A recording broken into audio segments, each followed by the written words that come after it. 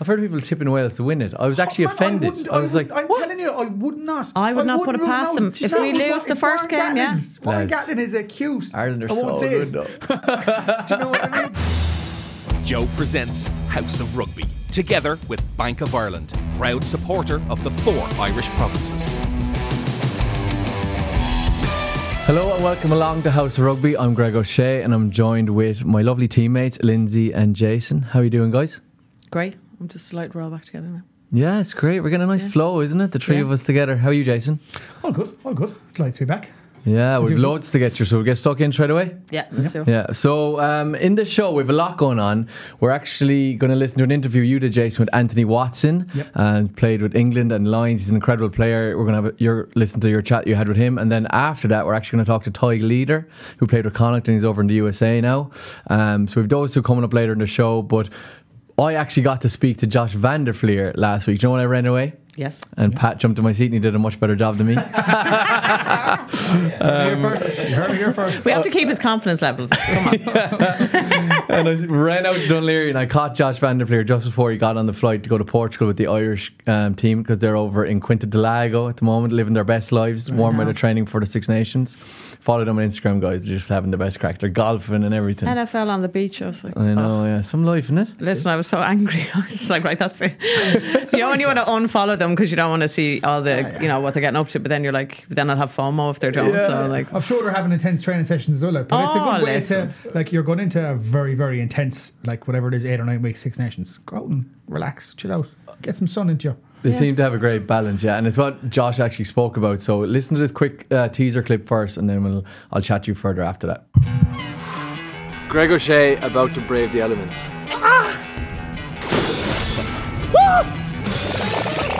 Hi guys, I'm Greg O'Shea and I'm here with Connecticut. I'm in Dunleary. Luckily we have the weather for it, and I'm meeting up with a very special player today, World Rugby Player of the Year, Josh van der Flier. It's incredible. So not only was it mental resilience, and I presume talking to those lads that helped you get through that time, but you probably did a lot for your nutrition to kind of get your knee back that quickly, did you? I mean, I basically tried to, when you're such a long-term injury like that, you're trying to get like even the smallest little marginal advantage, the little 1%, I suppose you'd say. One thing that's so important with especially knee injuries is your leg strength and how you build that up. You might finish a rehab session, might have a quick protein shake, maybe a shot of collagen after some of the rehab stuff that helps with the regeneration there. So I suppose it was a mix of things, but definitely find like the multivitamins, the omegas, they were brilliant. And it's obviously with all these things, you're just looking for small margins. It's really hard to say, oh, that's what it was. It was I took this or I did this rehab exercise. You have all these tiny little things that kind of build towards. It's all the 1%. Yeah, exactly. Yes. Josh, for a lot of people out there, they probably want to know what a normal week looks like for you. So I presume you're training nearly every single day, are you? Pretty much, yeah. Yeah, it's pretty full on. Like say Monday, Tuesday, you'd be in 7:30, 8 o'clock. Different smaller meetings. We'd kick off properly around 9 o'clock, and you'd be in till 3 or 4 then both days, and then Thursday, a bit shorter, more condensed. Getting ready for the weekend. Yeah, exactly. Captain's run then, maybe an hour and a half, 2 hours. You'd be in a bit of a run around and getting some rehab, physio, massage, that kind of thing in. So it's all go all the time. It is go. Really, yeah, it's good. There's good breaks, I suppose. You have the evenings off, and then Wednesday you can take time if you want it. But yeah, it's a good balance between working hard and getting your recovery as well. Yeah, for sure, because it's just constant rugby, especially with playing with Leinster, the European Cup, and then you go into the Irish setup for Six Nations, and it's just non-stop week in, week out. And so how do you keep your body in order, and your recovery must be one of your main priorities, is it? Definitely can be tough. First thing after a game, finish a game, get a protein shake in. I'm not normally that hungry. After a game, just your stomach's all over the place because you've just exerted so much energy. Just get a shake in. Then as soon as you can, you get a meal in, and it pretty much stuffed my face that evening. Eating as much as you can, trying to replace some of the calories. And then getting things like going for a sea swim, getting a sauna in, going for a walk, anything that kind of loosens up the legs. Just keep it ticking it over. Exactly. Yeah, and that's what keeps it together. So you obviously got it right, because you're still sitting here in one piece and you're flying and playing out of your skin. So today's a recovery day for you. So should we get in the water? Sounds good. All right, let's go. Let's go. Good luck, Josh.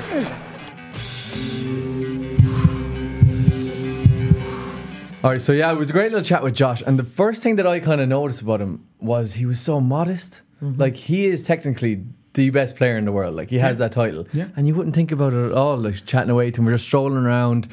And I kind of started back where I was very conscious of like not asking him the stereotypical questions of, so how would you think Andy Farrell is as a coach and like, you know, Leinster and all this stuff. Like, I wanted to kind of get stuck into him a little bit, and I eventually pulled it out of him. We had some good little nuggets of information. I went all the way back to his school time, all the way up into the academy, and he actually was telling me a funny story that when he got into the academy initially, he was just one of the young fellas, you know, kind of coming in and out of training. And he was in UCD studying, and he got a call being like, someone has dropped out of senior training, can you make it in?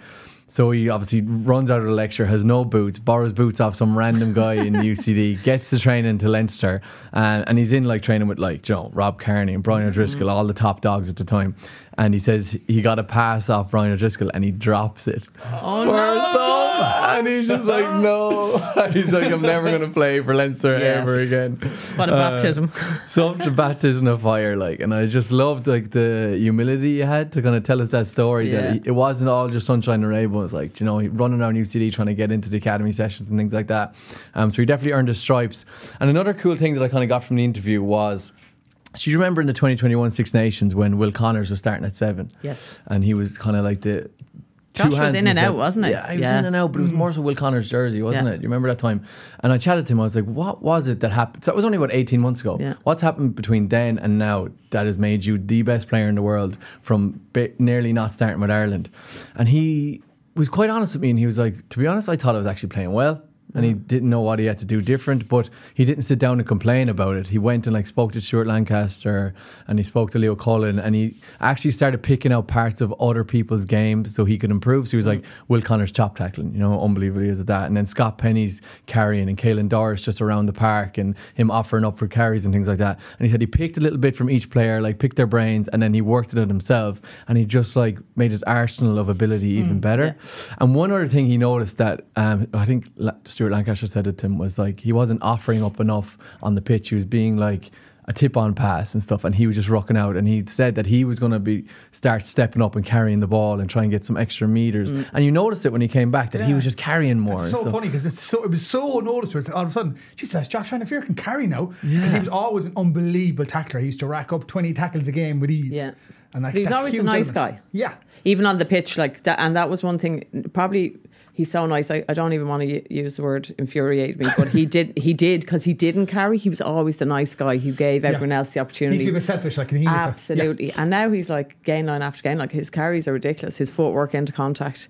So it seemed like he just collected everyone's DNA from everyone, isn't it? And just made himself into this man machine. So that's exactly what he is, man machine. It worked out pretty well for him. But it's funny, the contrast, and we all noticed, like, geez, he's carrying all the time now. And he literally, he chose to do it. He's like, no, I'm going to start stepping up and taking the ball. And it just is such a good lesson for any young players coming up to take the initiative, stop complaining, and do something about it. Because Josh thought he was doing everything he could, and he just goes, no, I'm obviously not. And he went and picked up more stuff and started offering a bit more and working hard. And now, within 18 months, he became the best player in the world. So I thought that was a really cool lesson I took from him. And on your laurels, like, there's always room for improvement, essentially. What he's saying. But he kind of looked at his kind of work-ons rather than what he had. Do you know that way? And I think a lot of elite players, like, if you're not working towards something, like, you might as well hang up your boots, because you always have to have goals. And I think that's big point you've just said there is, like, look at your work-ons. Always try to be the best player. And you put in a vulnerable position to kind of go to a coach. Well, if you go to a coach and say, well, I feel I'm poor on this, this and this, but how to help me, they kind of invest in you a little bit more, do you know? Yeah. Show the initiative. Like. Absolutely. Yeah. And they know you want to learn and you're hungry. Exactly, It's hard to identify that now. I think there's a lot of lads that just sit back, or a lot of women that sit back in rugby and they just go, oh, I'm just not getting picked, and they do nothing about it. 100%. Yeah. Or he flipped it all around at 18 months and became the best player in the world. And I asked him about that, and I was like, look, I know you're quite modest, as you're saying there, Lindsay. He's probably the nicest guy in the world. Nicest. Yeah. So kind. You wouldn't think about it at all. There's no aura about him. But I was like, come on, like, do you know, how do you feel the pressure now that you are the best player in the world?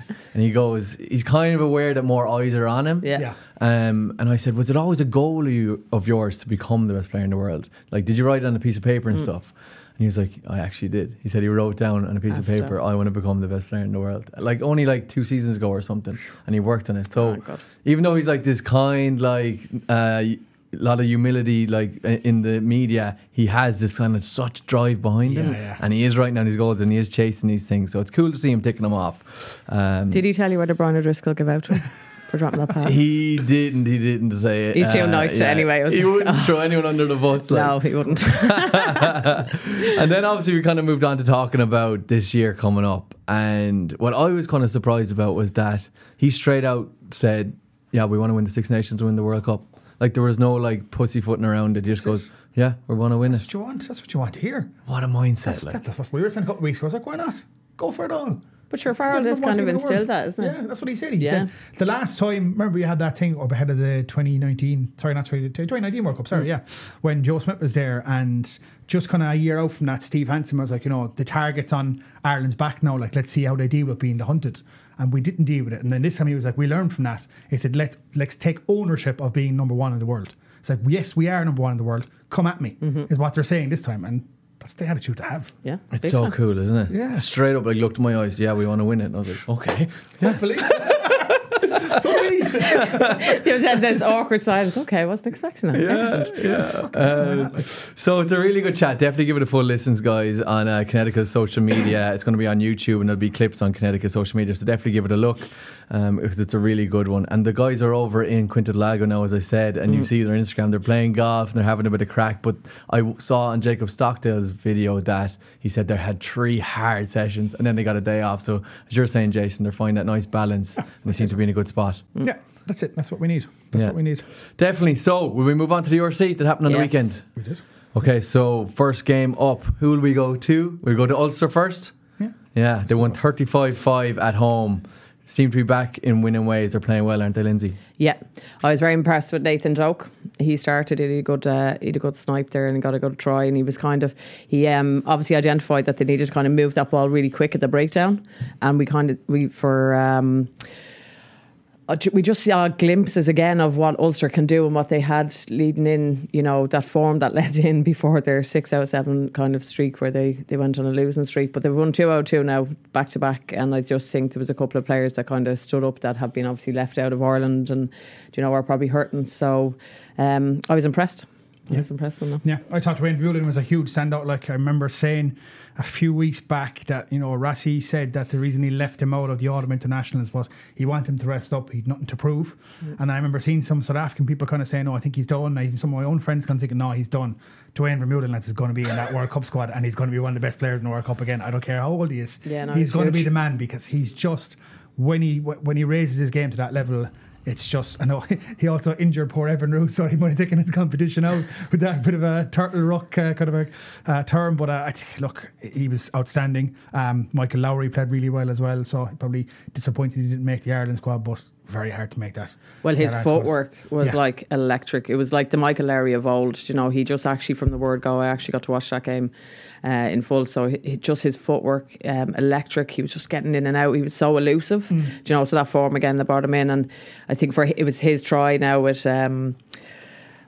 Stuart Moore, and who played centre, who played actually very well, and who was on the wing. Maxim was on the wing. Yes. So there was a nice interplay change for Lowry to finish off. So again, it was kind of just really intricate piece to play. Vermeulen was an absolute animal at the breakdown. He was absolutely key to just the physicality that, you know, Ulster needed to bring, and then they were able to move that ball quick and really move South Africans around the park. So hopefully this is a kick-on point for Dan McFarlane and his team, because it was refreshing to see that these players hadn't gone anywhere. Do you know what I mean? They needed that win, because I know the Sale was a big win. Like we were saying there a few weeks back, you know, Ulster season is collapsing, and all of a sudden they're in the round of 16. No comment.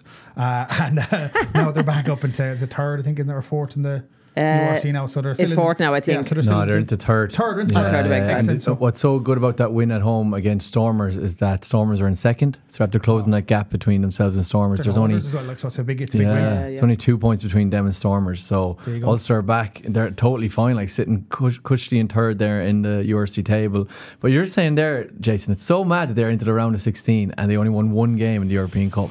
There What was a a bad comment on our format. YouTube last week. Someone was giving out to me, kind of saying like, what about this for Ulster? And I was like, it's not an attack on Ulster. Can I just make that clear? It's an attack on the system. If Munster or Connacht or Leinster were in that situation, I'd say the same thing. I just don't agree with the system, and it's something we were talking about the other week, Pat. Even Martin and I saying it's a joke has gone too complicated, so they're looking at either going back to the system before 2015 when there was 20 teams, or even going back and making more groups and keeping it 24. Remember that system that was there before 2010-ish, I'm guessing. Yeah. So there's two systems they could go back to, but I mean, let's just scrap this pool. You want thing. your 6 pool games and make it, and you want to be in a pool. You want it to be interesting. And if I know it gets played now over a week shorter than it used to get played over, so there's a bit of issues there, and the French teams won't play an extra week. But you can take out the round of 16 if you have to, and put the extra pool game in there instead, and go straight to the quarters and bring it back. But but that's the thing. Get rid of these two massive pools. Just make your group stages and then just play them off quarterfinals like we did. It wasn't broken before. Like, so what the only reason they did it was because of COVID. That was the excuse the last time. I said, okay, we have to bring it from 20 up to 24 because at the time they were too close in the leagues, in the Premiership, in the top 14 and the URC, that a lot of games didn't get played. So like, okay, they could have got sued essentially because if a team was in ninth but they didn't get to play the remaining games, they're like, okay, so we'll just extend it out 24 teams. But they still haven't brought it back to 20 yet. No. It's been 3 seasons. 3 seasons it's been now, like, so. It's crazy. It is crazy, yeah. But he still got through, and fair play to them because they seem to be back in form, thank God. But the next game we had on was, we'll go with Munster, our very own Munster. We're away in Benetton Treviso, and you know what? It was a bit shaky there for a while, Jason. Benetton came out with 2 tries, and I was like, surely not. Like, do you know what? I've been watching Benetton closely all season, so like we'd often clip up the clips and for reels and stuff for rugby, Joe. And every time I watch them, I was like, my God, these guys play some good rugby. Don't they? They tries, like even the first 2 tries they scored, like, and I've been watching these tries all season, going, what is it that they're missing? I suppose maybe it's just in defence and the fact that their game management quite isn't there with the big teams. But boy, can those boys score tries. Yeah, they're exceptional. Two really, like, none of their tries were like just simple. Like, they were nice, offloading, you know what I mean? bit sassy, but bit of je ne sais quoi, jouet. What about Munster? That's 2 weeks now. Like, we're after seeing this, like, Munster are now this. I have to do the double take again. The last couple of weeks, like, because they've been playing stunning rugby. Yeah. John Hodnett was sensational again. Some of the offloads, some of the running lines, fresh. Some of the crossfield kicks, everyone played well, and it's like, it's actually fun to watch Munster again. Dare I say? What was cool was seeing the back row. It was so young but still so dynamic. So you had Jack O'Sullivan at 6, I think. You'd Kendellen at 8, and you'd Hodnett at 7. 3 young fellas. I think they're all max maybe 22. That's all. Even younger, and they played incredible. Hodnett was playing out of his skin, best player in the pitch. Yeah, like making breaks, scoring tries, offloading. Like, and it's funny that he'd be nowhere near an Irish squad, and he's playing incredible. Like, there's just so many good back rows. So I thought he was really, really good. A good guy for Munster for the next couple of years for sure, or that back row for the next couple of years. Yeah, because eventually Peter Manley has to retire. Do you know what I mean? Yeah. Like, it's funny that we're saying now as well, and it's kind of goes back to what you said all those weeks back. Like, Munster now all of a sudden are up 6 in the table, right? Yes. They're knocking on the door of the top 4. I was looking at it this morning, kind of going, okay, they have 3 home games coming up next. 3 home games. And then they've got to go to them. They've got their, I don't know, in between that or after that, they've got their last 16 tie with the Sharks, which, you know, they're still in the Champions Cup. It's going to be tough. But then they go to South Africa after that for like 2 weeks to play the Sharks and the Lions, I think it is. Yeah. So if they win those 3 home games, then all of a sudden they're in with it. They're in with a boy. They're in with a shout for that top 4. But like, at the very least, it looks like we don't have to worry too much now that we won't make top 8. But we're nicely sitting in 6th. Yeah. We're 4 points ahead of the Sharks that are in 8th, so there's a nice little cushion there, and we're only 3 points off 4th, and the Bulls are in 4th. So Munster sitting nice there at 6th. Win those 3 home games, like, and maybe get a few bonus points along the way. And all of a sudden, you're like, whoa. A couple of weeks ago, they were down in the teens. You're like, oh no. So what we predicted is coming true, but hopefully they can hold it together now. What did you make of it, Lindsay? I thought they were exceptional. The only thing is, like, I know Ben Healy's not going to the end of the season, but I thought his crossfield kick was exceptional, and then his skip pass to Joey Carberry. He played really well. I was like, why are we losing this lad? He did. I had to say, like, you know, for everything he did well, like, Ben Healy was just kind of, And even his pass on the gain line, he got John Hognett in for that break. He got Jack O'Sullivan in. He was like such an athlete. He took off like it was like meow, So Kendellen as well was exceptional. So it's lovely to see him. We've spoken about this all season for just take a chance on your younger fellas, and obviously we went to Leinster and their academy players. But it is needed, because when your guys are away at international duty, which is what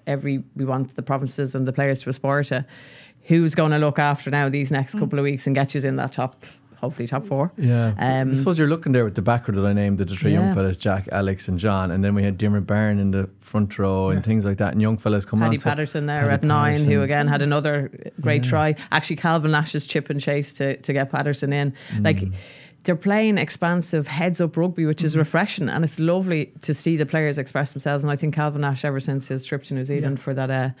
the experimental, I suppose, that... I think it's the fact as well that they know now, because they've seen the last few weeks when the Champions Cup came around and all the international boys were there. But yeah, Conor Murray was dropped for Paddy Patterson in that first game, then the second game, then Earls was still out of the squad. So they're like, okay, normally before, no matter how well you played, as soon as the boys came back, you're out of the team. Yeah. But now you're like, okay, well, if we play well and we show enough, round 3 will start us and keep the fitness.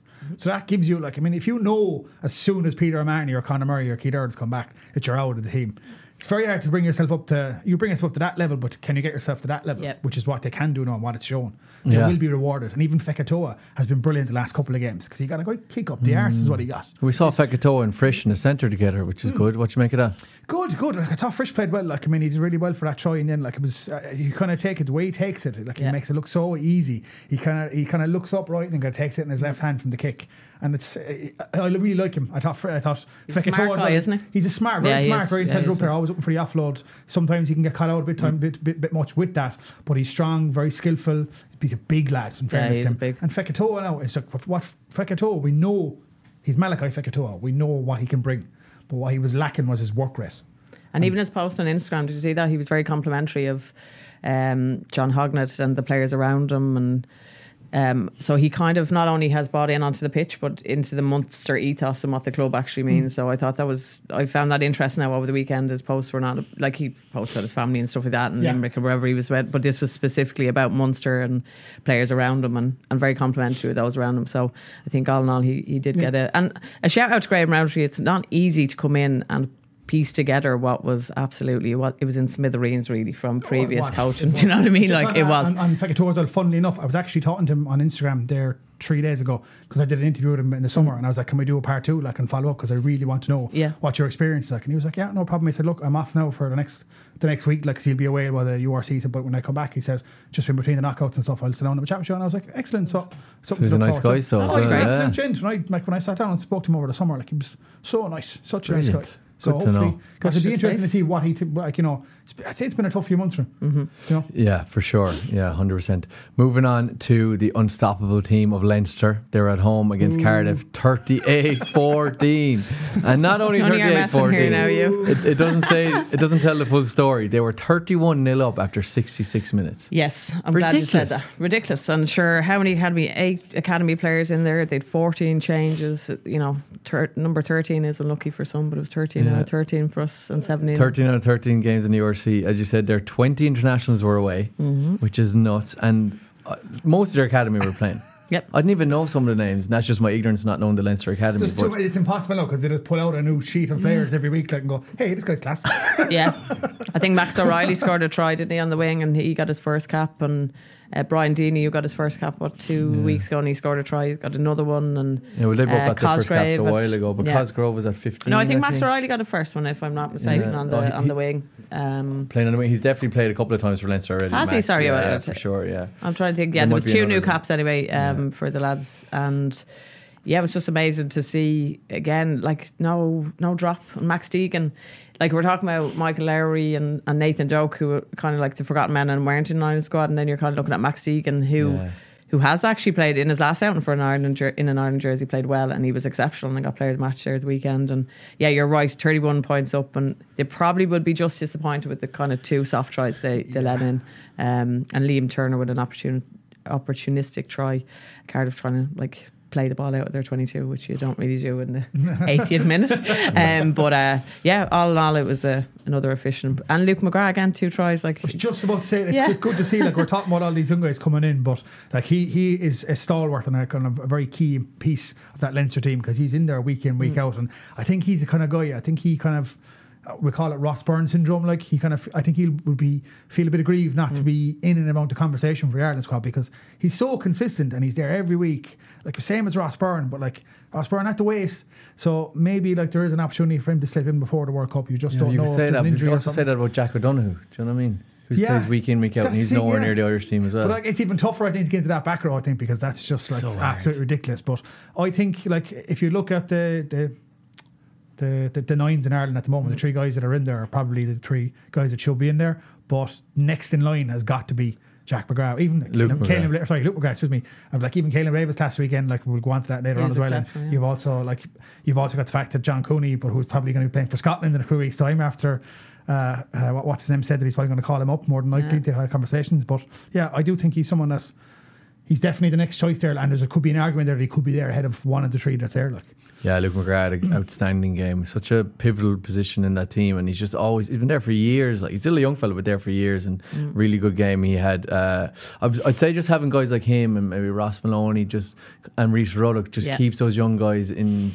order. What do you think, Lindsay? Yeah, it's just those, like, obviously you're 31-0 up, but it's that mental side, isn't it? And that's very hard to do until you're in games where your back is against the wall, which was Ospreys a couple of weeks ago, where the young lads came through in the end. Like, it was a tough out game away. So Ross Maloney is another guy who just doesn't get the credit. He just goes about his business. He's class, isn't he?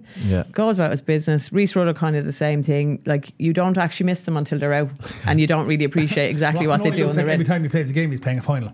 Yeah. That's the kind of attitude he has. Like, no matter who he's playing, it's like, I'm playing a final. He always looks angry. Yeah, absolutely. And like, he's a guy who gets rewarded for his like performances, thankfully, but he never kind of drops, does he? He never kind of rests on his laurels. You could argue that people like Ross Maloney and Rhys Ruddock are more valuable than like a Johnny Sexton, in the sense that they're there every week, keeping Leinster in order, keeping everything intact, making sure the points are coming in. Yep. Where Johnny goes away and plays for Ireland, comes back, might play a couple of games for Leinster, but those guys are there week in, week out. Like, that's what makes Leinster who they are, I think. Yeah, but like, I think, you know, we're rugby lovers, enthusiasts, players, you know, and we see we know the work that doesn't get the reward, and that's the work these guys do. Like, it's all well and good being on the end of a try, but like, have you looked at the phases that built up to that, and all the clearing of rucks and winning a ball and gain line carries and winning line outs? And it's the little moments that are pivotal to that big one, you know, that big defining moment that everyone celebrates. But like, it's the little jigsaw pieces before that. Like, and that's where these boys like Rhys Ruddock,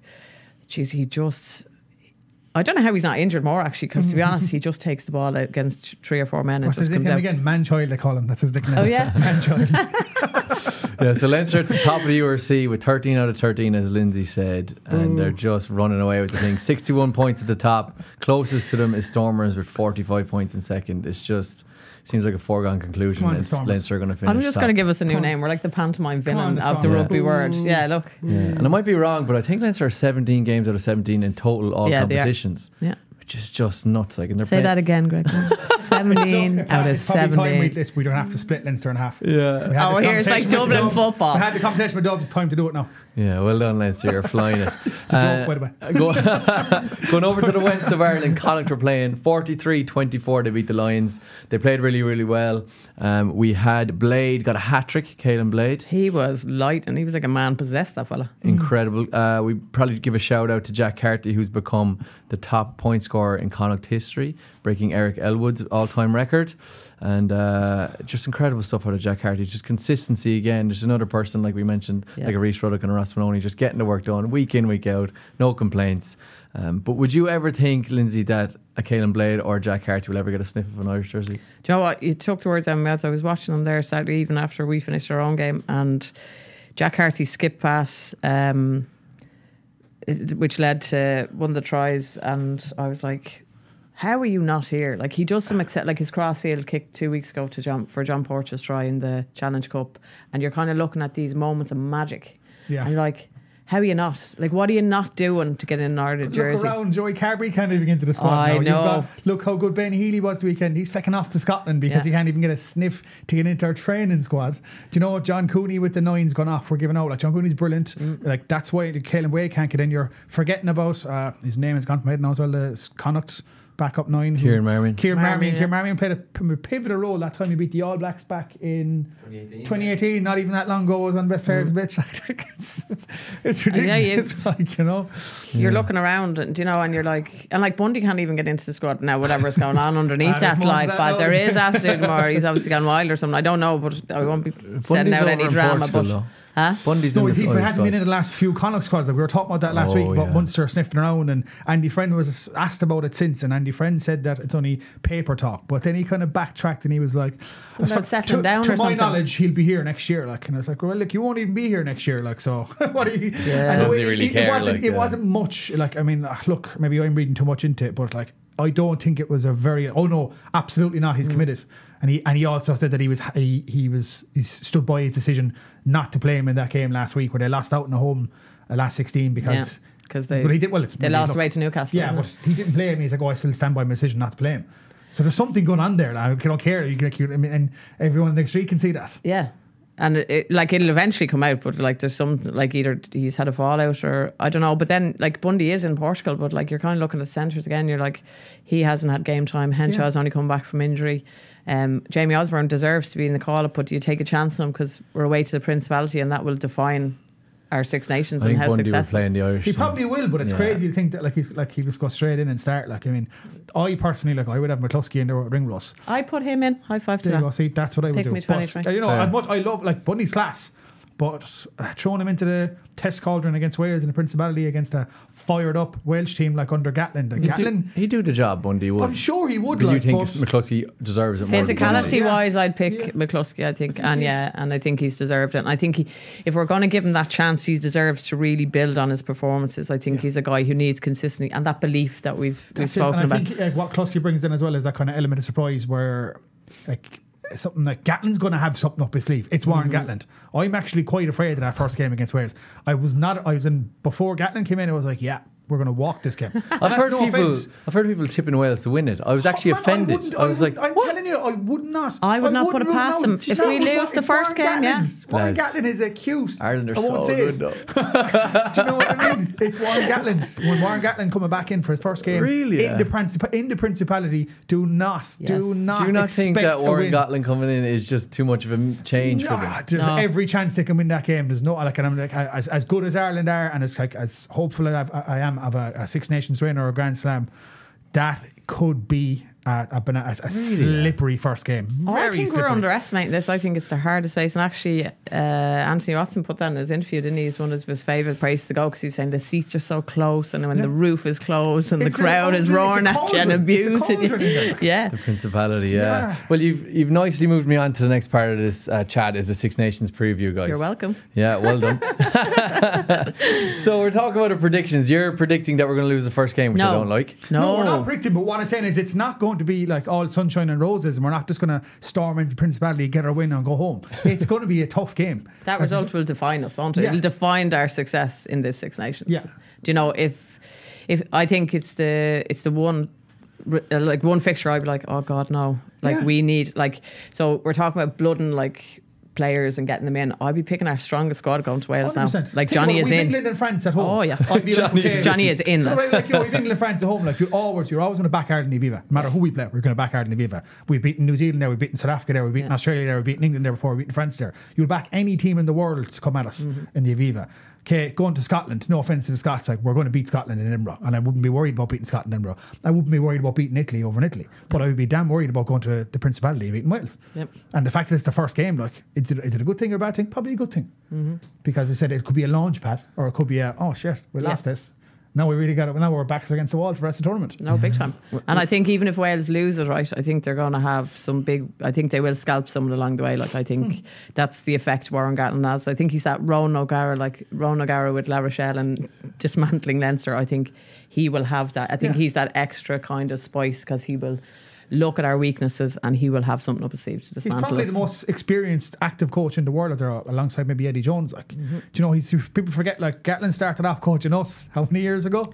You know what I mean? And he was like, I actually read an article during the week about it, like, kind of, he didn't get enough credit because he actually was the first person to come in and really give Ireland a bit of a launch pad and move us on from being the wooden spoon crowd, which was what we were for a long time.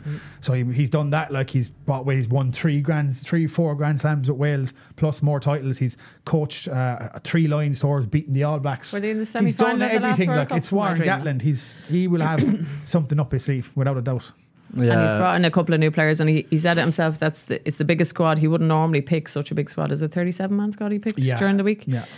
He's Rio Dyer in there, who we've given player. lots of credit on this show with tries week in, week out in the URC, and had a good autumn international. And I think he's 4 uncapped players in that squad as well. So I think when I was asked a question during the week about how would it affect, I think out of him and Steve Borthwick, I think he will have the biggest effect initially, like straight away. Because of the crowd, the group of players he's already coached, and then the new players in, I think he'll have such an effect on them. I think Bortwick's going to be an interesting one. When we get onto the Anthony Watson chat, like, we'll put that part in where he speaks about Bortwick. But the one thing that stood out for me when I was asking him, like I say, he loved Eddie Jones. He said he was surprised Eddie Jones left.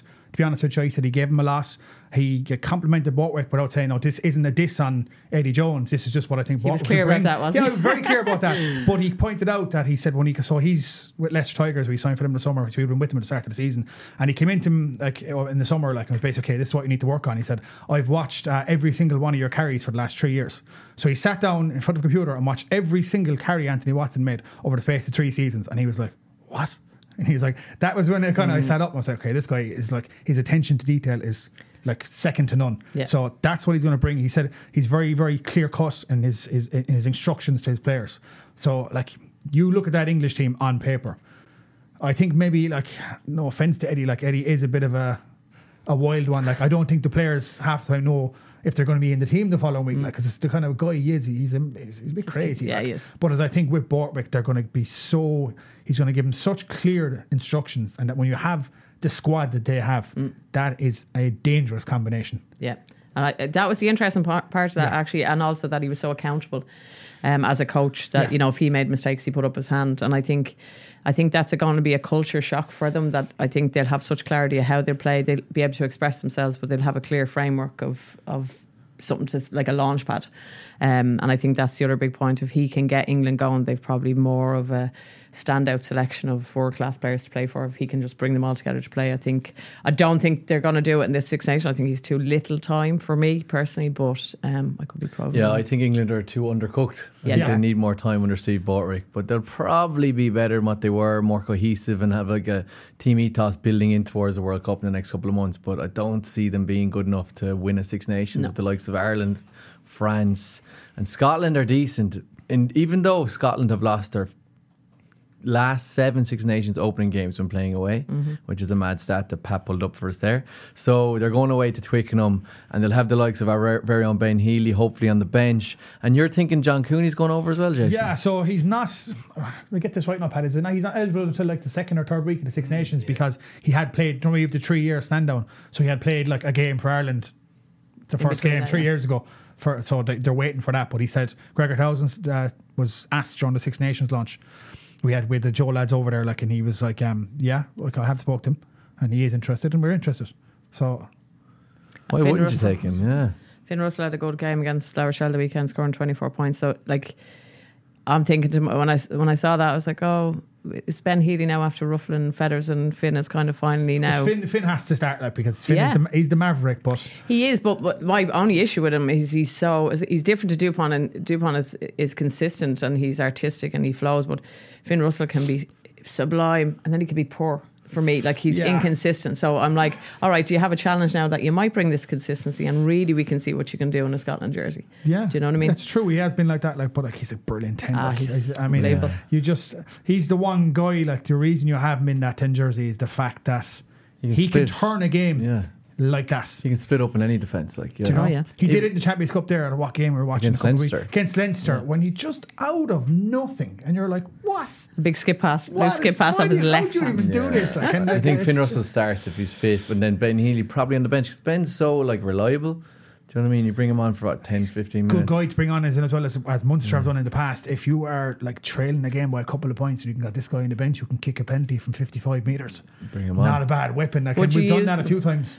Would you use them then in that axis that you used Carberry or Jack Crowley and Carberry in that You could 10, put Flier 12? into 12 or That's what I something. was Or thinking, you could and put him then in bring 12. Ben Healy. Yeah, you could. So you think Scotland have their own They've good good centres centres to already? have, Like, but it'd be more to close the game. Do you know what I mean? Like, as in rugby, I know it's probably Eddie that kind of made that when he coined his term finishers. But like the term finishers, like your bench, especially at elite level Test rugby, like the Six Nations, your bench is almost as important as your starting team now. So like even like that's something we missed on. We meant to chat about is like the bench for Ireland.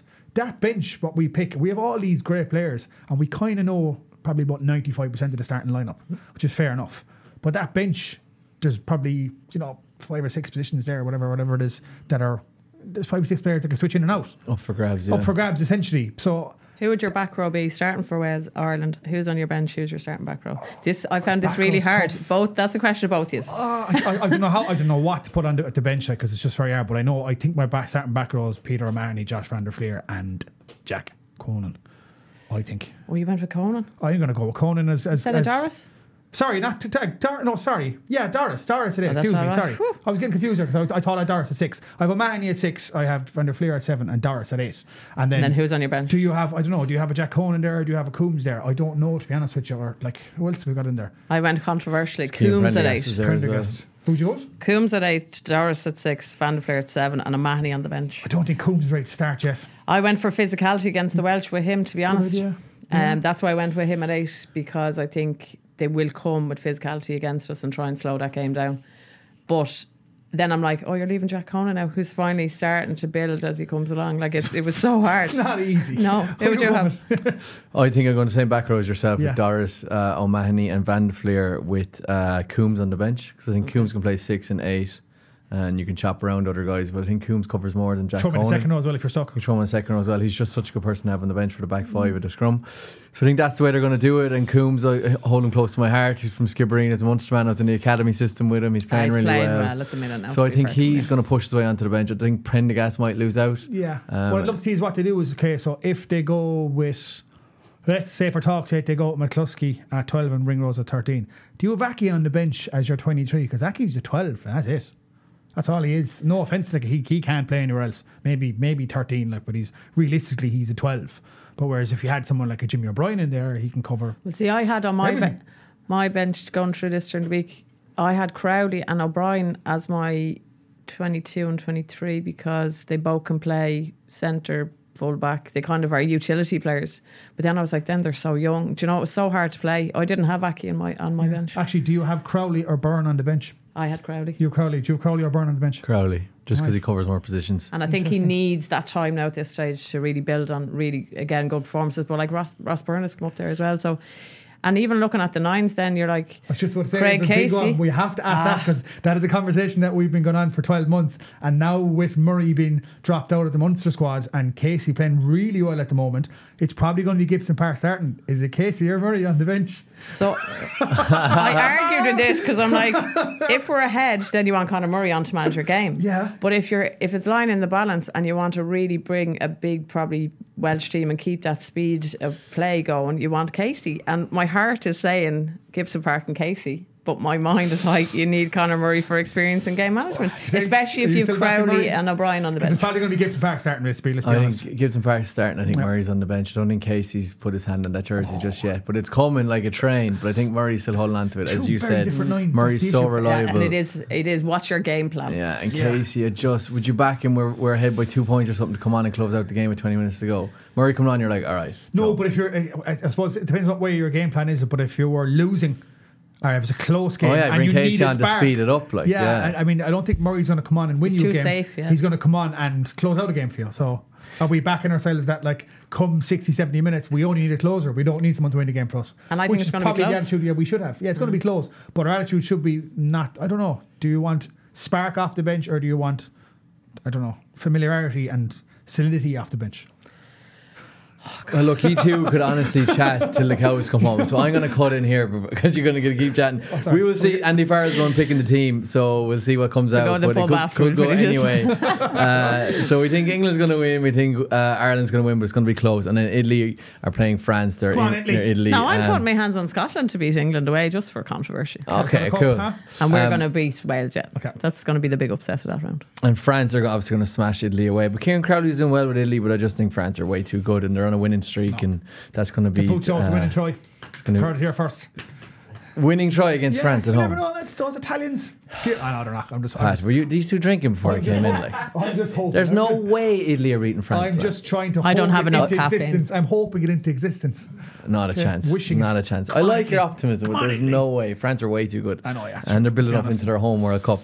And so I want to ask you guys: standout player for the Six Nations. One of them from any team.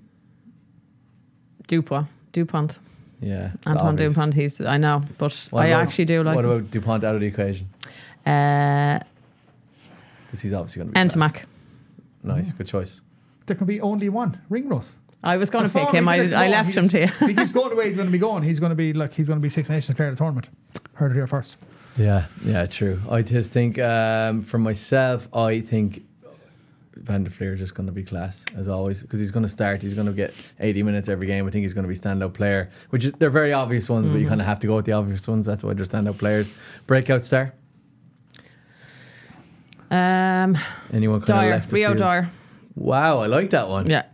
Well done. I am. I think Gatlin will instill that confidence, and he'll have plays to get him into a match. And I think once he gets space and his hand on ball, I see him do great things. I like the way your mind's thinking, Lindsay.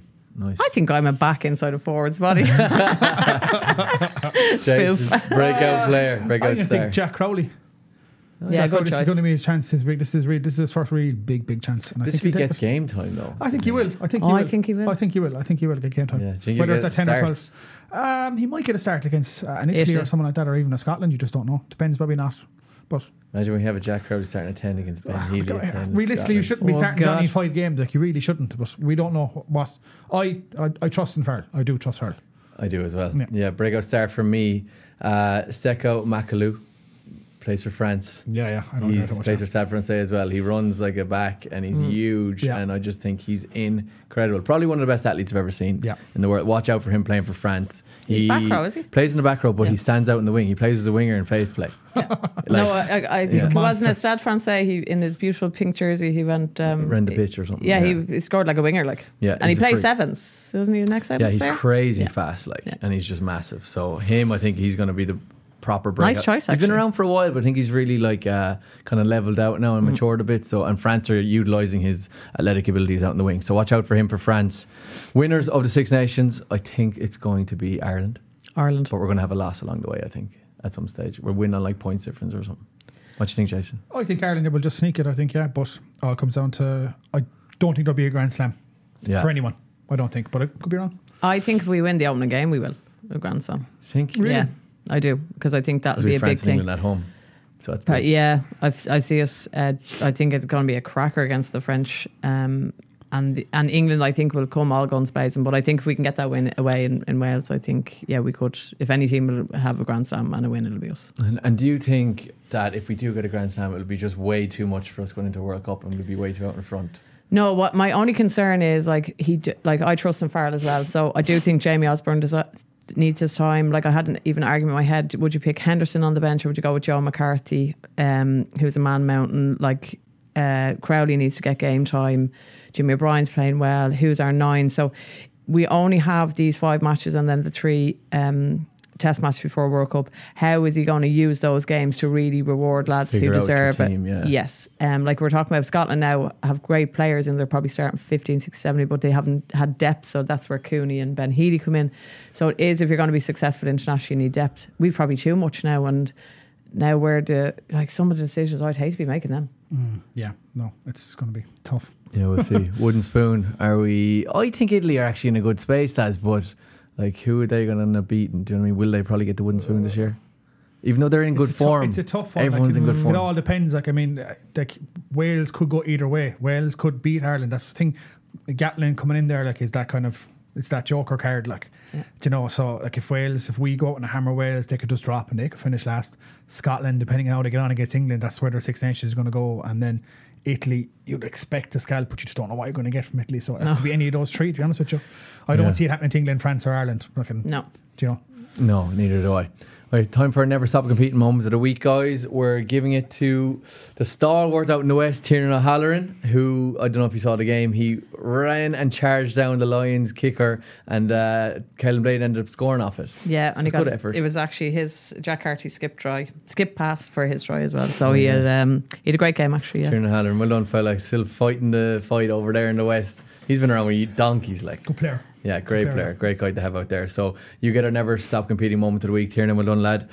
And now we're going to chat to Tadhg leader, who's played with Connacht and now he's over in America. And I think he's playing a bit of football as a kicker. But first, here's Jason's chat with Leicester, England and Lions star Anthony Watson on behalf of Stat Sports. I have to kickstart and ask you about the biggest topic that's in rugby at the moment is this whole new waist high tackling at club level. So it's not just kids, it's actually like fully grown men and fully women at amateur level who are being forced to tackle. Now some big names have come out, like some of your teammates and some guys across rugby. We're just looking there at the list of guys that have come out. Joe Marler obviously massively against it, Luke Cowan-Dickey, even Lewis Ludlow was saying it, even a World Cup winner Pat Merchant, she was saying that she retired from rugby due to concussion, like, but hers was from hip tackles, from low bangs. Even Sonny Bill Williams was laughing, saying that if there's any clubs in England looking to sign him up, like, he reckons his offload game will be pretty good. But what do you what do you think? I mean, do you think it's silly, like, or do you think it's the right move, or what? I mean, being brutally honest, I do think it's a bit. What's the right word? It's probably just a bit rushed, in my opinion. I think that it probably needed to be, it needed player input, in my opinion, or more so than whatever it did have. Both professional community, I think that player input is vital to any changes that need to happen, because we're the ones who are playing, not the lawmakers, not the guys who, look at, all the health stuff, etc., etc. You need guys who are on the front line who can tell you what they think, so you can make a fully rounded judgment. I think that anything that doesn't include the players, and that's from law changes to any implementation of anything across the game, needs to have the players' input. And so far, not just with this, with everything, it doesn't seem to happen.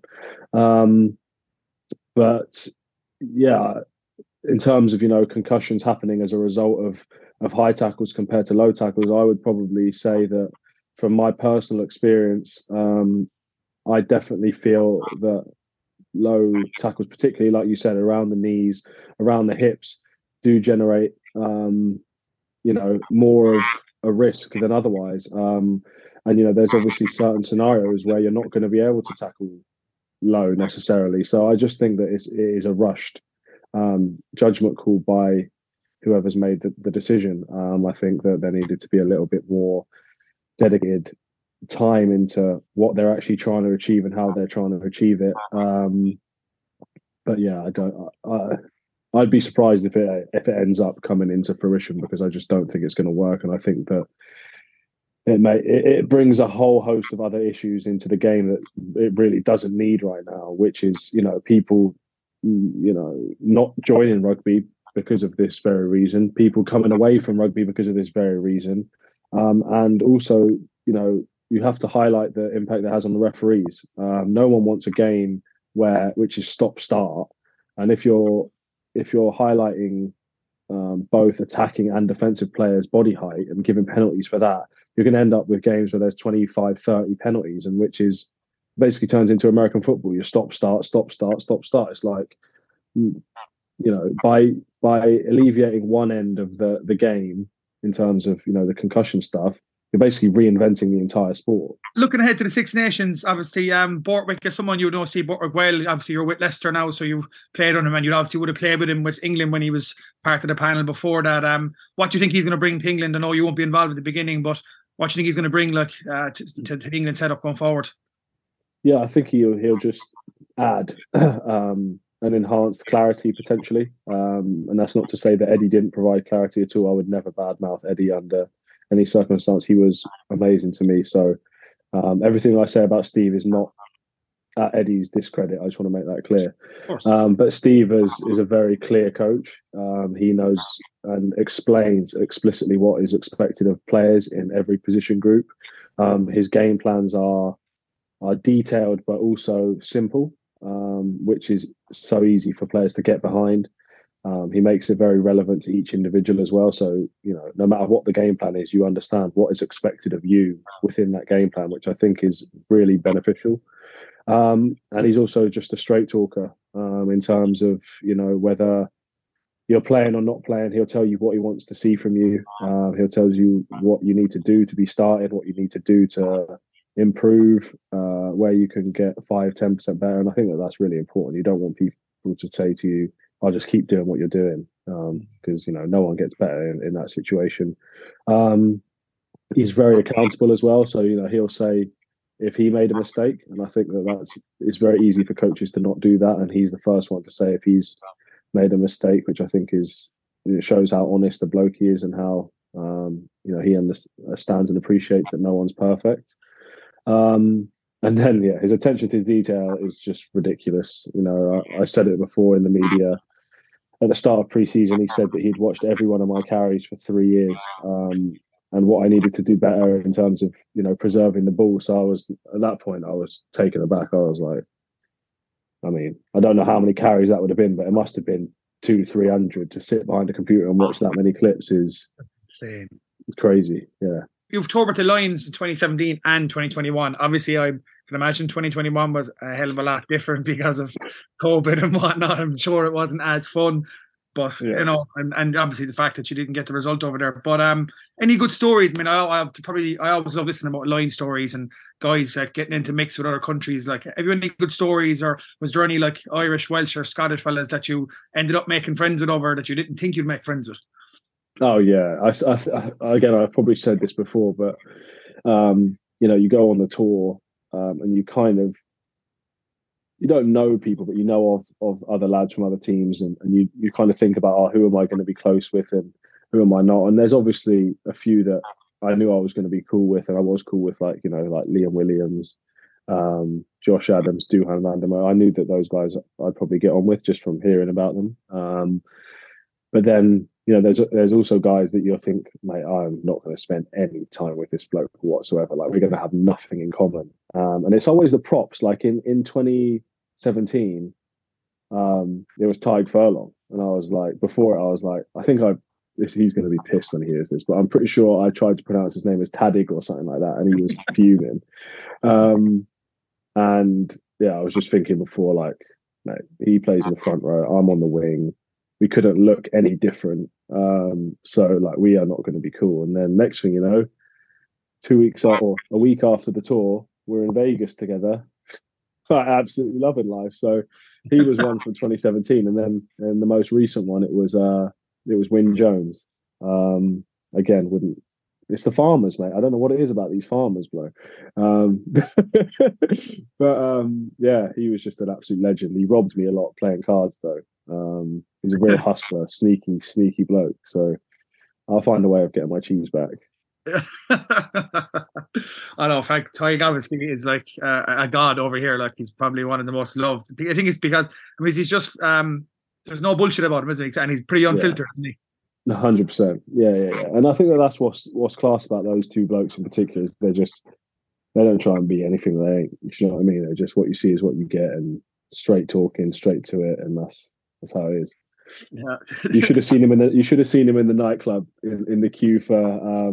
There's a nightclub called Dre's, which is in Vegas, which is generally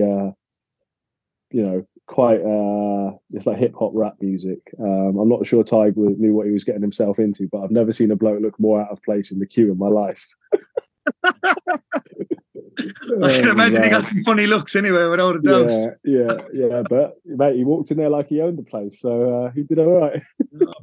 Obviously, look, we've chatted about stats for performance over here. So for anyone listening, we'll have this on our podcast and stuff, and any fans, we obviously know Stat Sports as that little vest you put on and your GPS tracker at the back. But for people that wouldn't be aware, like, I mean, what does that exactly measure for players? Obviously, you use them in training and matches. What kind of stats are you taking in? Oh, mate, there's so many on there. I wouldn't be able to list a lot of them. For me personally, the main ones that I'd look at is total distance, which is a questionable measurable because, you obviously spend a lot of time walking around and, in breaks, you just walk, speak to someone, walk back. And that, so some people don't even look at total volume. They just look at meters above, 4 meters per second or 3 meters per second, which is generally running. But my biggest metric would be to look at sprint distance and top speed. On a day-to-day, so like a training week, I'll always try and hit above 90% of my max velocity to make sure that my tissues and all that are firing and where they should be at. And then I've got a metric in terms of how much high-speed running I need to be doing in the week. All of that is generally just used as injury prevention and also, if you're trying to get faster, it's easy to be able to see what gains you're making. If you're hitting, 9.3, 9.4, and it's trending upwards, then you know that your training is complementing your speed. So I think that it's an absolutely necessary tool for team athletes and individual athletes as well who are looking who are really serious about training. I wouldn't go out and run without a GPS on at all anymore, whether it's a straight up 5K or whether it's a speed session or whatever. I would never do it without a GPS or without my Stat Sports ever. It just wouldn't make sense to me anymore. I know what you mean. Who's topping the speed chart thing at the moment? Surely yourself, is it? No. I don't know, man. I haven't been back there. I haven't been there in 2 years. So, who do you think now? Who'll be topping it at the moment? Like even at Leicester, who's topping the charts? I actually genuinely don't know at Leicester. Yeah. I don't know who's got the top. No, I don't. Joe Browning, he's a young winger. He's probably up there. And Harry Simmons, who you saw score that mental try last week against Claremont, he'll be up there as well. Harry Potter, Guy Porter. There's a lot of fast players at Leicester. To be fair, there is, and you can never rule out Ashy. Chris Ashton, bro. He's still got it. Fast, yeah. But yeah, I don't know who'd be the fastest in the England squad now, to be fair. There's a lot of guys in there who are surprisingly quick. Like Henry Slade is surprisingly fast. You wouldn't think it, but he's quick. And then, to be honest, I haven't actually played or trained with a lot of the back three in there now. So I wouldn't be able to pass judgment. But Ollie Hassel-Collins looks rapid, so I'd say him. Yeah, definitely.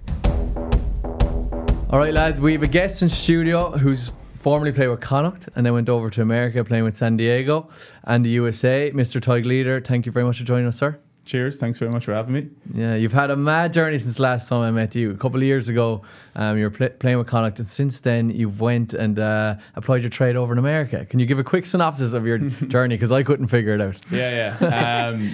I went over to the US probably like in 2015 initially to study because I was coming off some surgeries and I was kind of thinking I'm done with serious rugby. So studying out there, and then along came Major League Rugby in 2018. Initially, I talked to some teams. I said, "Nah, I'm not going back." I kind of had felt, experienced that world, and wasn't overly keen to get back into it. But then one day, San Diego called me, and I thought, you know what? There's worse places to do. There's worse places to go for round two in this kind of the rugby scene. So ended up playing there in San Diego. Loved it. And then I was like, all right, I'm going to kind of get back into this maybe and see where it takes me, because it's exciting in the US. It was growing. Been there year one, and then played for New England Free Jacks. Signed there for say 2 years. Became American eligible. So then got some caps with the US, and then that was kind of the rugby scene. Then along came COVID, and that's when the transition happened over to the American football side of things. And did you get citizenship with America from just being there as a resident, or no chance? It should be nice to get citizenship, because all foreigners, so many Irish lads. Some I guess were born, or the parents were born there, so they get it. But for me and a lot of the guys, I think Luke Hart was chatting to Jack the last day. I think Luke is going through. You have to get visas, and they just keep renewing visas. So even though, because that was one of my issues in American football, I talked to quite a few American teams, but not having a visa, or not having citizenship and needing a visa just adds so much complications. So anyway, it would be nice to have the citizenship, but now they didn't give it to me. So how did you end up playing for America then? The How'd you old qualify? 3-year rule. The 3-year eligibility residency. Residency. So residency was great. My first time being called in, they were playing against Ireland here in the Aviva back in tail end of 2018. I was having a nightmare with World Rugby around eligibility. So I think the offices are based here. So then I remember them just calling me. I got Greg McWilliams from bloody. I was going to ask where you played under Greg. Yeah, Greg was under calling me. They were in Romania, somewhere random, and I was in Missouri. I was random. And, he's like, "How far are you from the airport?" And I was like, "What's the crack? What's going on?" And it's like, "Oh, we're going playing Ireland next week." And like the general manager of USA Rugby was like, "Look." Because I was having issue with the eligibility, so I said, let's just get him over here on the ground here, so we can kind of like get it done maybe quicker, being based in Ireland. So that was then that was 2018, and I remember kind of thinking like, it'd be class if I was eligible to play this game. Because I also played in the opening game of the Aviva, so I was like, probably 10 years earlier than that. So I was like, what a random kind of series of events would be to make my debut against Ireland. Unfortunately, I wasn't eligible, I got it a couple of months later, once in early 2019. So that was the crack with the USA Rugby side of stuff. Class. And what was it like being involved in the MLR that was up and coming? So you went in San Diego and then you swapped over to New England Free Jacks. Yeah, so actually I also went on loan to New Orleans as well in between. Forgot about that. No way. Jeez, nice. A brief one, yeah. Not all over the place. Oh, it was class. No, MLR was class. Something different. The infrastructure obviously wasn't, kind of what it is here, just in terms. But it was growing, and you could see the interest was there. I mean, I think our first, season in San Diego, we were still getting like 5,000 to a game, which was the same pretty much as playing in the sports ground. Yeah. Except you had palm trees and sun every day. So not wind and rain and frostbite. So no, it was good, and then the quality of players started to pick up quite a lot. I remember playing against one of our last games of rugby against New York, and Bassero was standing directly opposite me. Class. I was like, oh God, don't come down my channel. But yeah, no, it was. It's picking up, and it is going from strength to strength. So a lot better players are getting involved, and I just think it's a kind of 6-7 month season. So a lot of lads come from New Zealand. They play that either 10 or NPC, whatever, I'm not sure what it's called now, and then they jump over and do a Major League Rugby season, or some guys do Japan or Major League Rugby. So the level of play picked up a lot, the interest, just the general from the fans. That was probably the biggest thing. People would always be like, "Hey, I have no clue what the hell was happening there when you guys were lifting each other up," or when these guys, the 8 guys hit each other, but like I loved it. After the game, he was chatting to fans. They're like, "Oh, I loved it." So you can see that if it's done right, and I guess Major League Rugby's doing a decent job, that it'll hopefully be a pretty good catalyst. Although USA Rugby hasn't been great the last few years, but hopefully it is exciting and people get behind it. So it's a good place to live and play and experience that. Yeah, a lot of Irish lads gone over, like yourself, obviously. Will Leonard, who I played Shannon RFC with, he's over there. Sean McNulty, Harry McNulty went over as well.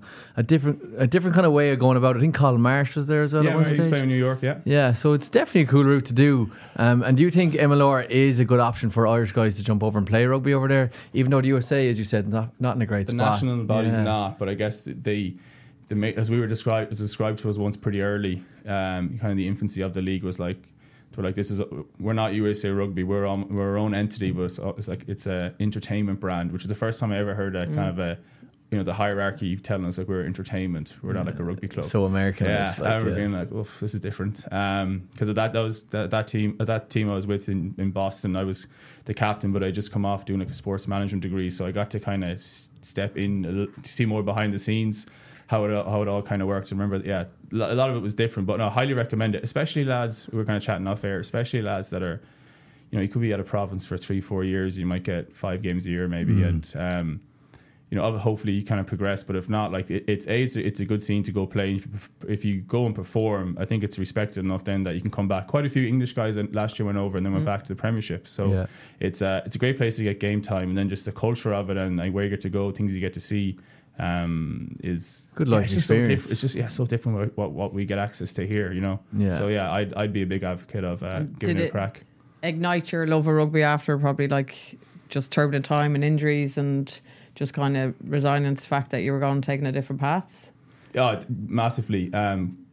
It was I just enjoyed it again. Yeah. I guess I got into a bit of coaching as well at that point as well, so I started to love rugby again. As I mentioned, playing in these kind of locations that are the experience. And I guess in Connacht I was just holding the tackle bag bloody Tuesday, during the week, and then you play at the weekend, and so it's just kind of like and then you get hurt, and then you're in the physio room, and it was a bit, and then it's piss and rain half Sucks the time. the fun So out it was of it just for kind of, you, there was like, no fun. There was absolutely zero fun. You forget why you love it. Like, So I kind of lost that. So yeah, definitely the experience in the US reignited that. And then, as I said, the coaching was class as well to try and get into that world of something that I'm, I guess, doing now. That it came at the right time for me. And was it Greg who contacted you about USA Rugby, or did that just, like, was he someone who drew you into that because of the Irish connection? Yeah, so when I first went over in 2015, I remember that at the time the general manager of the national, they kind of reached out and said, hey, you will be eligible in X amount of years. Yeah. So I guess it was always on my radar. But then all of a sudden I was ineligible. I went over on a rugby scholarship, but I was ineligible to play rugby. So yeah, that was a bit of... not great. Thankfully, my scholarship was they worded it as academic, so I managed to keep my scholarship. Otherwise, it's quite expensive. So that worked out. Then I got into actually coaching in rugby agencies for like a year, which was interesting. Then when Greg got involved, he was the attack coach. I guess we had like a few chats, and then but he was definitely helpful. He was definitely helpful in getting me in and kind of giving me some opportunity. And it was nice. There was a big group of Irish lads, and at the time they were just beating Scotland. Like lost to Ireland, but I think like to the 60th minute was like within a try or so. So the team at the time was riding high, and there was such a big Irish connection. And Paul Mullen's a lad from he's out in Arran, but like another Galway lad and stuff. And it was very kind of welcoming. AJ was captain and like just flying. He's world class. So it made it much easier. Made it much easier to acclimatise to a new environment. There's a lot of just familiar faces, or at least the accent and the crack's the same. Of course, yeah, and it gets guys still playing. Like you got another couple of years out of yourself, and like Sean McNulty was finished with Leinster. He's over now playing in San Diego, and he's the happiest he's ever been. Like, so it's cool, and you get to play with guys like. I think Mao Nanu's in San Diego now. Like, when would you ever come across guys like that? You played against Bastro. Yeah, so Guido was out there. Adam Ashley Cooper. Yeah, it's ridiculous. Yeah, exactly. Yeah, and I know. I played with Sean in Boston, and like, exactly. But it's such a good point. They can lads that are maybe kind of in between, or could be on the edge of maybe falling out, or going to play in the championship or something. Nothing wrong with the championship, but like. Trust me, you'd go to Major League Rugby before going to the championship. It's a life experience, as you were saying off air. Yeah, like you're not getting paid a massive amounts of money, but they take good care of you, and then the experience is worth the life experience of it is worth so much. Definitely, yeah. And look at you. You played for the USA. You played international rugby, and Luke Carty, Jack Carty's younger brother, played international rugby. So it's definitely another route. But then you decided to pivot again, and you went into American football. Tell me about that. Yeah, that was random. As I always say, I wasn't a great rugby player, but I always fancied always back my kicking. But the only way to kick really for me at the time was playing rugby. And I never thought of doing anything different. And then when I played in the US, always told you should try kicking footballs.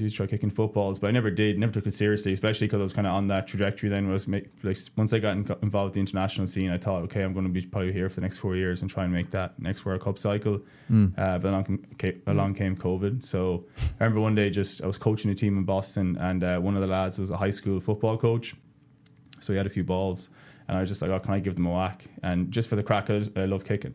And pretty quickly, I was getting back quite far in terms of distance, and then there's always a running track around the American high school pitches, and people that are walking around were stopping and coming over saying, "Who do you play for? Like, what's your deal?" And I was like, "I started 25 minutes ago here." And then, but as it was that, and then I went home and started Googling distances and trying to figure it out, and then I was like, and maybe there's something here. So then I said, look, I'm just going to explore this further and see what it is. And then probably within like 2 months of that, my team, because I said I was the fly half, I was captain, I was then calling them and saying, well, actually I'm not coming back, I'm going to play in a new sport. And they were kind of like, what are you talking about? But I was like, look, I was 28 at the time, I loved rugby, but I thought I had the opportunity to do something just quite unique, I thought, and exciting, I guess. That was probably the biggest thing.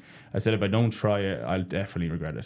So packed my bags, moved to San Diego, and then started this new trip in American football. But how did you even get a team to take you? Yeah, how did you link that in? Football, yeah. That was bloody hard. Yeah. Because, what's the testing ground? College football. Yeah. So when I was talking to teams, like, oh, where'd you play in college? And I was like, I was playing rugby, and I've never played a down of football in my life. So that was difficult. So the first league I got to play in was called the Spring League. And it's kind of like that's where they recruit, isn't it? Yeah, so it's basically lads that have been cut from the NFL, or guys that maybe didn't get drafted that are still staying, they say, kind of ready, like game ready. Yeah. So that was a caliber player, and I just had to like market myself into it, basically. Market meaning like I was saying, hey, I'm Irish, okay, I've never played, but I played for USA in rugby, like tried to like say like I'm a high level athlete. I needed opportunity because if I don't get this, I have nothing. I can't continue this. And plus, my training tape was quite good. But that's in shorts and t-shirt in San Diego. It's not 11 lads trying to take your head off. So it was very different. Training tape being you kicking footballs by yourself. So I moved to San Diego to train with all the NFL. Somebody guys didn't train. know. Will you record this for me? Yeah, so I was pitching that. That's amazing. I was pitching that initially because even before I played in that spring league, I was sending that footage to some NFL teams, and like some of them were kind of responding to me saying, "Hey, you look good, keep it up." And then I was kind of like, "Oh, jeez, like something there." Yeah, exactly. Because I thought I was like, "This is a shot in the dark." But then when I started getting feedback from them, I was like, "Okay, maybe there's something here." So I got into that spring league. It was hilarious though. I didn't tell the coaches I never played football. They're old school American lads, so I just didn't want to give them an excuse because you get cut. You get cut so quickly. Lads are getting cut like maybe an average 5 guys a week. Oh my god! It's mad. Ruthless. Extreme. That's what I say about like pro rugby and pro sport is ruthless. But the American side of things, you sign a 3-year contract, but you're an employee at will, so you can be chopped at any stage. So I wasn't kind of broadcasting like, hey, before the first game, hey, I've never actually done this before. Yeah. How did you manage to get through that? I know. I had to be look at creative. the Irish guy. Yeah, exactly. I have to be creative for us. When I was emailing NFL teams, I was just going through the list of people and just try and find the most Irish looking name and then I shoot them an email. Even if they worked in marketing, I say, oh, apologies if you're not the right person, but they forwarded along because I couldn't. If I just tried to be traditional and normal, I was going to make no progress because I'd never played. So and if you don't mind me saying, you look authentically Irish, which is very appealing to the Americans, like genuinely, because I played basketball initially, and it's like I know from drafting in college, and it is absolutely ruthless. Like they're very strict on their pathways. Traditional in the States as well, with regards to pathways. So. Yeah, really, really traditional. So if you're not drafted, like you could be the top college in a D1 college, like the next big thing, and if you don't get drafted, like you just go back to normal life before you get that scholarship. Like you're just rendered obsolete, whereas you would have been the cock of the walk throughout the college campus. Do you know? Jesus, some of the. I love what you did there, Tadhg. Like you just completely took the initiative and just like made it happen for yourself, like which is incredible. It's a big lesson for anyone listening. And you eventually got into a team, and like. I'd say that was bizarre. Like, is there much of a difference? I presume there is between American football kicking and kicking out in the sports ground. Yeah, there is. Yeah. Biggest things is, excuse me. You're approaching a ball that isn't there. So like, you're taking your first step. The ball isn't on the ground yet. You're not seeing the ball. Yeah, because you have 1.3 seconds between the ball being thrown back, snap back, to you getting it up. So you're approaching a ball that isn't there. And then, in rugby, I guess you're not going to be blocked. So in terms of penalties, conversions, so you can drive the ball a bit. But not here because you have some like 6'5", 6'6" fella 8 yards away who's an athlete and he's doing his highest CMJ possible. He's doing his highest jump. So you got to get it over him as well. And then you have a lad as you kick the ball, there's bodies diving across in front of you because they're trying to block you from the side. And very different. But I remember my first kick because I didn't know what was going to happen. I remember going out for the first kick and then just kind of almost blacking out. I remember legit. I remember just kind of going out and I was like, all right, here we go. Like it's happening. And it was really cool. The Indianapolis Colts, they've like a really big 50, 60, 70,000 seater indoor dome. I just remember kind of running out. And one of my last memories is just hearing, that kind of spider cam, that goes at the top of the stadium, just like just dropping in behind my head. So I remember kind of feeling that, and then all of a sudden, as if I woke up and thank God the ball was flying straight down the middle, and then it just kind of came back to life, and I was like, oh wow, it's just happened. So that was the first. Had you practiced being rushed at all before that? Like on the Tuesday, and like on a Friday night game, So again, I wasn't broadcasting to people, hey, I've never done this. Like because I did to the higher ups to get into the league. I was almost like a marketing gimmick to them, but I was happy to do whatever I needed to do to get in because I had to get in the door. But on the Tuesday, so I probably had maybe 15 max 15 reps with pressure, and training pressure is different to when you go on the pitch and the lads are chatting, they're not saying nice things to you 8 yards away and all that crack. So it was gas experience. But I just remember just as if I just woke up and then I was like, oh, like just delighted. And then it was half time. Then instantly after, we were going into the changing rooms, and half time's longer. Lads on their phones and stuff, which is so different to rugby, right? You know what I mean? So like weird. But I was just seeing my phone then to be honest, because my phone was buzzing, and then it was just like, and then so I was able to watch it back live maybe within 2 minutes of it happening in the stadium and just in the half time, because the offense and defense are talking. No one's talking to to the kicker. I had one kick scored, so no one really cares about me. So I was just kind of watching it back and being like, oh Jesus, that just happened. Amazing. It was surreal. It was a surreal. So the spring lead must be pretty big if you were able to get it back that quick. Like it was Oh all yeah, televised. it was live yeah. to like they got like 500,000 on Fox. Like, oh yeah, Fox funded it all. That's 'cause, incredible. Yeah, no, it was Wow. on like proper TV, and it was during the spring, so there was no NFL season. So no, it was A lot of eyes in it. I got exactly. That's what I say to some people. I was like, so I'm trying to help lads now, and I encourage them to go to college and stuff because it's not as many eyes, more of a learning environment. I was aware. It was like, okay, like this can go fantastic, or it can go terrible, but it's going to be it's realistically going to be seen because it's like, you know, it's properly documented. Say, so. Yeah, that was the first experience, and I didn't know what I was doing. I had to kick a field goal. There was still like 2 seconds left, so you have to kick it off to start the game or end the game after a score. But I just trotted over the sideline. I was just like buzzing, like, oh, it just happened. Yeah. And then I just hear, my name is Tadhg.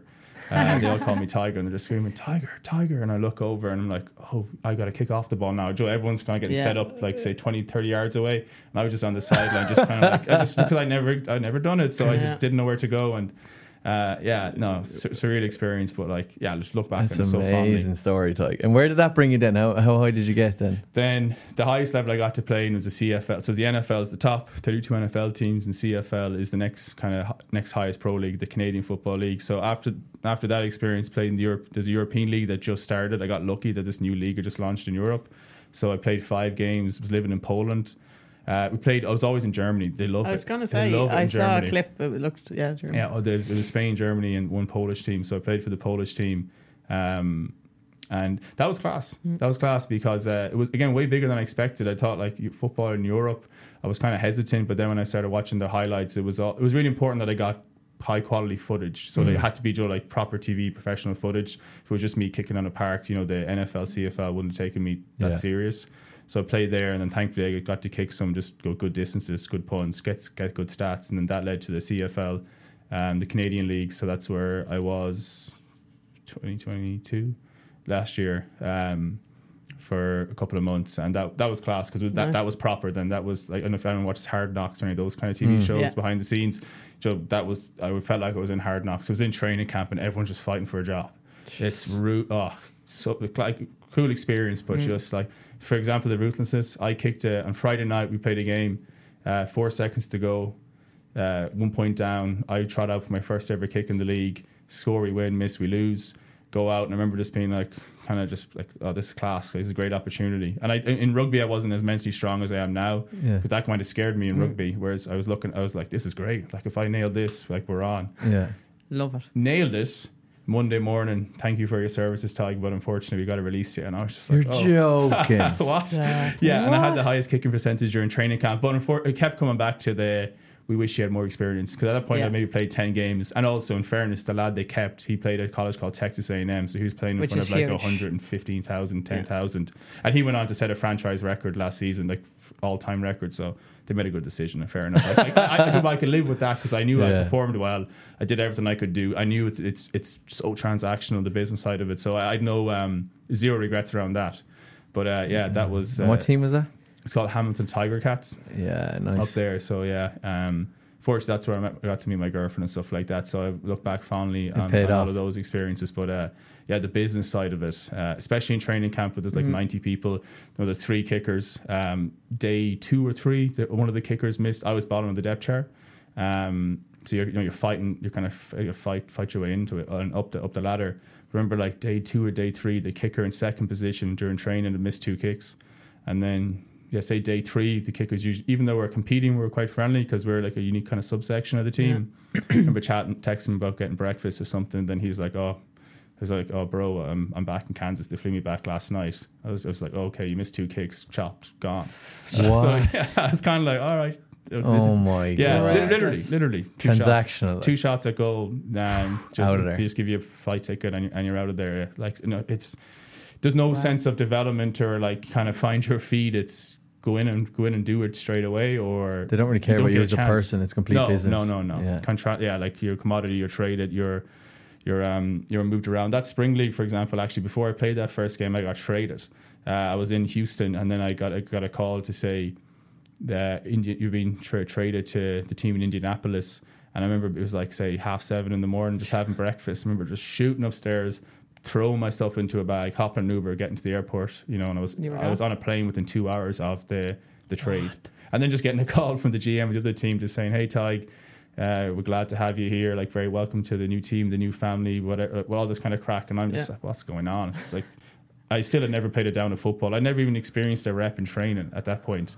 And all of a sudden you're moving around. So this is nuts. Yeah, it was gas. Yeah. But again, loved it. And what an I'm hoping experience. to help Irish lads go to college now and experience the sport. But in college, I wouldn't necessarily suggest trying to go straight to the pros, because that's hard. And the only reason I made the progress I did is because I played international rugby. So that gave me a little bit of kudos or whatever. They expected me a little bit more because of that. If I hadn't done that, no chance I would have got a luck. Yeah, but that's, man, I could literally talk to you about that for all day. Couldn't we, Lindsay? Like, it's so interesting as a rugby path. But as you said there, you've moved into now coaching young fellas, especially Irish guys, and trying to get them over to America. So give us a synopsis of what you're doing there. Yeah. Basically, from day one in the sport, it was obvious that for kicking and punting, so punting's out of hand, kicking's off the ground, that there's so much room for like us Irish people to do it, because we're just like naturally good kickers. Like, I say it's in our DNA pretty much. We go up striking a ball for the crack, or else playing like Gaelic football, rugby, soccer. So anyway, I just realised that there's a huge opportunity there for us to do that. There's just no pathway, and I would have loved to have done that if that existed for me. So say 10, 15 years ago. So now I'm basically just coaching Irish lads, ranging from 15 to almost 30 that want to go to college and get an undergrad degree, because there's no age limit. It's just it's all deemed by the NCAA eligibility. So do you have eligibility to play in college? So age isn't necessarily a factor. So just coaching them. The first lad I started working with, who we're talking to with multiple colleges now, to get him a full scholarship to go do his master's degree this August upcoming. So there's a world of opportunity, full scholarships. To, like, you know, you get to experience football. College football is mega. The education side of it, you get your undergrad or master's, whatever it is you're looking for.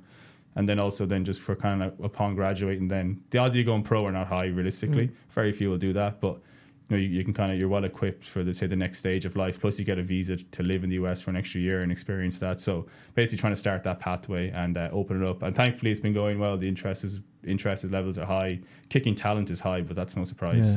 So sounds like some crack. Where were you 7 years ago when I was looking to do something? Yeah, how unreal would that be, Lindsay? That would be, well, I'm thinking to myself, geez, if I had known this 10 years younger, I would have gone to the States for, you know, a scholarship. But how do you then link with the universities? Where's your role as are you like the in-between guy to get them athletes?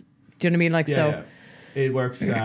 So I'm basically, there's a lad in the US, one of my first kicking coaches, who, you know, knows the landscape, knows the scene, knows the crack over there. So he's, I guess, he connects those pieces. My job more so is to find the talent, develop the talent, train them, get good footage of them training, and then I give it to Brendan. And then Brendan's over there, and then Brendan does the connects with all the colleges. Social media is like the recruiting. Everything happens on Twitter. Everything happens on Twitter. Because when I first started playing, I was really skeptical. I didn't really want to be posting stuff too much on social media, because I don't know, is it just Irish? It's an Irish thing. Yeah, I was really hesitant to do it, and I was told, Tadhg, you have to do it. If you don't put stuff on social media, because scouts won't see it. Like they use for college or pros, it's a huge avenue. Fortunately, eventually kind of got over that kind of trepidation, and then Irish people were class in supporting. In fairness, they were really good, and now with what I'm doing now, they've been like one of the up on TikTok got over 1.5 million views the last day. Like people find it interesting, and they've been supportive in trying to, like, you know, see one of our own kind of go do something. And there's going to be a bigger path to it. And I guess one of the biggest reasons why this is so confident it will work is in Australia, they started this maybe 10 years ago. And now there's over 110 Australian punters on full scholarships in America. Wow. Yeah, so it's not as if this is a revolutionary thing. Like they did it really well. So I guess we're just trying to do something for the Irish lads. And some Irish lads had to move to Australia to get coached to then go to America. Not everyone can do that or afford that, or, you know, it's not feasible for a lot of people. So, you know, if we can keep it local, that's the plan basically, and keep it in Ireland, that lads can avail of that and get have a crack off it. Yeah, it's amazing what you're doing. I love that you're completely gone, just left the field against the grain, doing something cool, like rather than just, you know, there's nothing wrong with it. We're just playing AIL, doing your job here, and just not looking at the rest of the world. So if I was a young fella, and I presume it will eventually extend to young girls as well, how would we get in touch with you and get involved and get kicking over in America? Yeah, so your best bet is to go to leaderkicking.com, and there you find like an interest form on the website, so you can fill that out. And I guess kind of just, I tell people just come explore, just come give it a crack, see how you do. If you're good, we can help. If not, at least you yourself will be happy that at least you tried. You're not going to die wondering. So that's the crack with that. And then actually, I was focused only on American football, but now over the last few days, I've been a lot of people reach out about kicking, rugby kicking. So I love it. It was a space that I wasn't maybe going to get into, but I was coaching under 14 girls at the weekend in Athlone, and it was class. I like, in terms of, for me, seeing like A, how much they liked it, and B, how much better they got over an hour and a half. So I'm hoping I can try and coach more female rugby players, because American football, unfortunately, right now is it's male dominated. But I know I have a lot of knowledge to give. I'm confident of that around the kicking, because I learned so much. There's so much in rugby that we don't know about kicking, I guess, which I learned through the NFL side of things, because they're hyper analytical and so much detail. So anyway, I'm hoping to do more kicking coaching. It's open to everyone, but I really enjoyed coaching the women's rugby and stuff. I felt like it just saw them develop quicker. So if I can help there, it's a space I want to get into. Oh, hugely! And there's a huge space there on the as regards the evolution of the women's side of the game, because obviously in the men's we kick to territory. The kicking is a lot more, whether it's scrubber kicks or you're kicking for territory or a box kick. It's only starting to come into the women's game now, so I think it's an area where you can really just help accelerate that. We've obviously struggled then with tens and kicking and conversion. So I think that side of the women's game is certainly an area that needs that help and that evolution, not only because again it's kind of a lack of that framework as of now. Hopefully that'll change, but unless you're going to international where you're exposed to the likes of Richie Murphy or obviously Greg uses his links to get people into camp, there's no one there at grassroots or club level. But so do you, as regards the interest form, do you run then camps, or do you go out to clubs, or do you take individuals on a training pitch, or how does that work then? Yeah, they just, for example, this weekend, we did a session Friday in Galway, Saturday in Athlone, and Sunday in Dublin. So just kind of open training sessions, just come down and give it a go.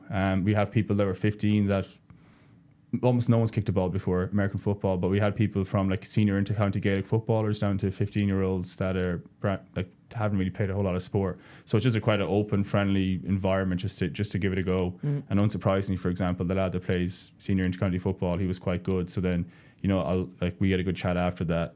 You can try and maybe explain more of the pathway and how it works. And then for the younger people, it's just more so if they enjoy it, they can kind of keep coming to training sessions. So and Instagram at Leader Kicking is what we post a lot of stuff, and you get more information there, I suppose. Yeah. Because you ran a great competition there in line with the college football, wasn't it, in the Aviva? Yeah. Which was obviously nice for you with the links of your rugby heritage and then your new path with American football. Yeah. So it was King of the Kick. Ireland's Kicking King. That was just a random idea. I was sitting down in Toronto talking to some CFL teams to re-sign, and I wasn't sure to get re-signed with the team because I did a good pre-season. So I had that kind of interest. But with that game happening in the Aviva, I just sent an email to them saying, hey, I have this idea that I want to try and coach kicking in Ireland for American football. You guys have a big college football event going on. It's kind of a bit of parallels. Can I basically attach myself to this somehow?